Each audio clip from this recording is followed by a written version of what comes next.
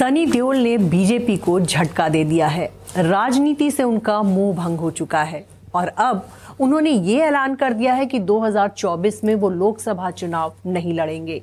आपको बता दें, सनी देओल गुरदासपुर से सांसद हैं। 2019 में चुनावी मैदान में उन्हें उस वक्त उतारा गया जब ऑलरेडी पूरे देश में चुनाव प्रचार हो रहे थे। एन मोमेंट पर उनको चुनावी मैदान में उतारा गया। सनी देओल ने कुछ दिनों के लिए गुरदासपुर में चुनाव प्रचार किया और वो जीत भी गए।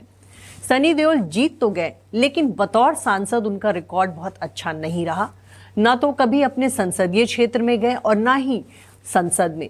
बहुत कम उनका टाइम रहा संसद में। सिर्फ एक सवाल उन्होंने पिछले 5 साल में संसद में पूछा और यही वजह है कि गुरदासपुर के लोग उनसे बहुत नाराज हैं। गुरदासपुर से कई बार ऐसी खबरें आई कि सनी देओल जो हमारे सांसद हैं वो गायब हैं, वो दिखाई नहीं दे रहे हैं। तमाम तरह की बातें आई। पिछले दिनों जब उनकी फिल्म गदर 2 रिलीज हुई तो गुरदासपुर के लोग ये फिल्म देख ही नहीं पाए क्योंकि वहां सिनेमा हॉल नहीं है। लोगों ने सनी देओल के बायकॉट का ऐलान किया। आपको ये बताएं कि साल 2004 से गुरदासपुर के सांसद बॉलीवुड अभिनेता रहे हैं। 4 बार विनोद खन्ना उस सीट से जीत कर आए, लेकिन अब तक गुरदासपुर में सिनेमा हॉल नहीं है और इसी वजह से सनी देओल से वहां के लोग काफी नाराज हैं।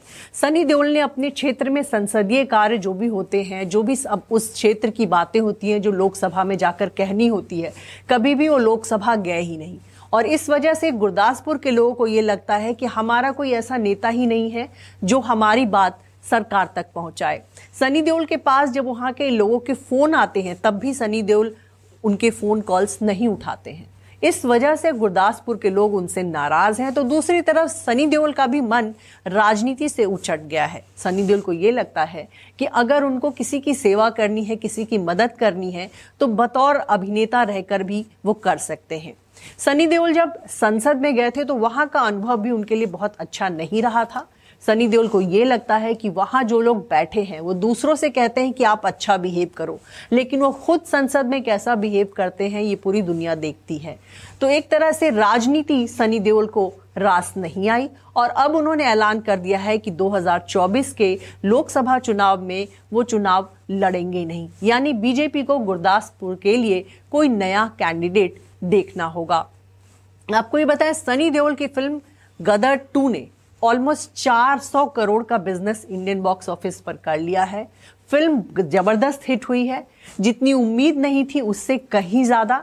56 करोड़ में ये फिल्म बनी थी और फिल्म के जो मेकर्स हैं उन्होंने 400 करोड़ तक कमा लिए हैं। सनी देओल की ये फिल्म हिट हुई तो उनके तमाम पुराने फिल्मों के सीक्वल्स की चर्चा हो रही है। कहा जा रहा है बॉर्डर 2 का ऐलान भी बहुत जल्द होगा। गदर 3 का ऐलान खुद सनी देओल ने E24 के कैमरे पर कर दिया था।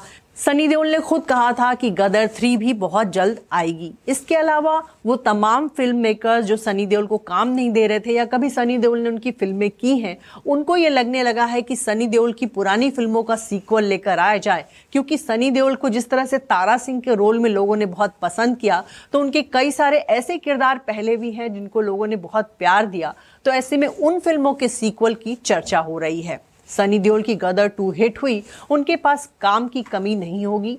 बॉलीवुड ने देख लिया कि सनी देओल को किस तरह जनता प्यार करती है। गदर एक प्रेम कथा ब्लॉकबस्टर फिल्म थी। गदर 2 उससे भी ज्यादा बड़ी फिल्म साबित हुई। कहा जा रहा है कि गदर 2 जिस तरह से बॉक्स ऑफिस पर कमाई कर रही है, ये फिल्म पठान को भी पीछे छोड़ देगी। ऐसे में सनी देओल का फिल्मी करियर एक बार फिर से संवर गया है। वो अब फिर से बॉलीवुड में रहकर काम करना चाहते हैं। राजनीति में अब उनकी कोई रुचि नहीं।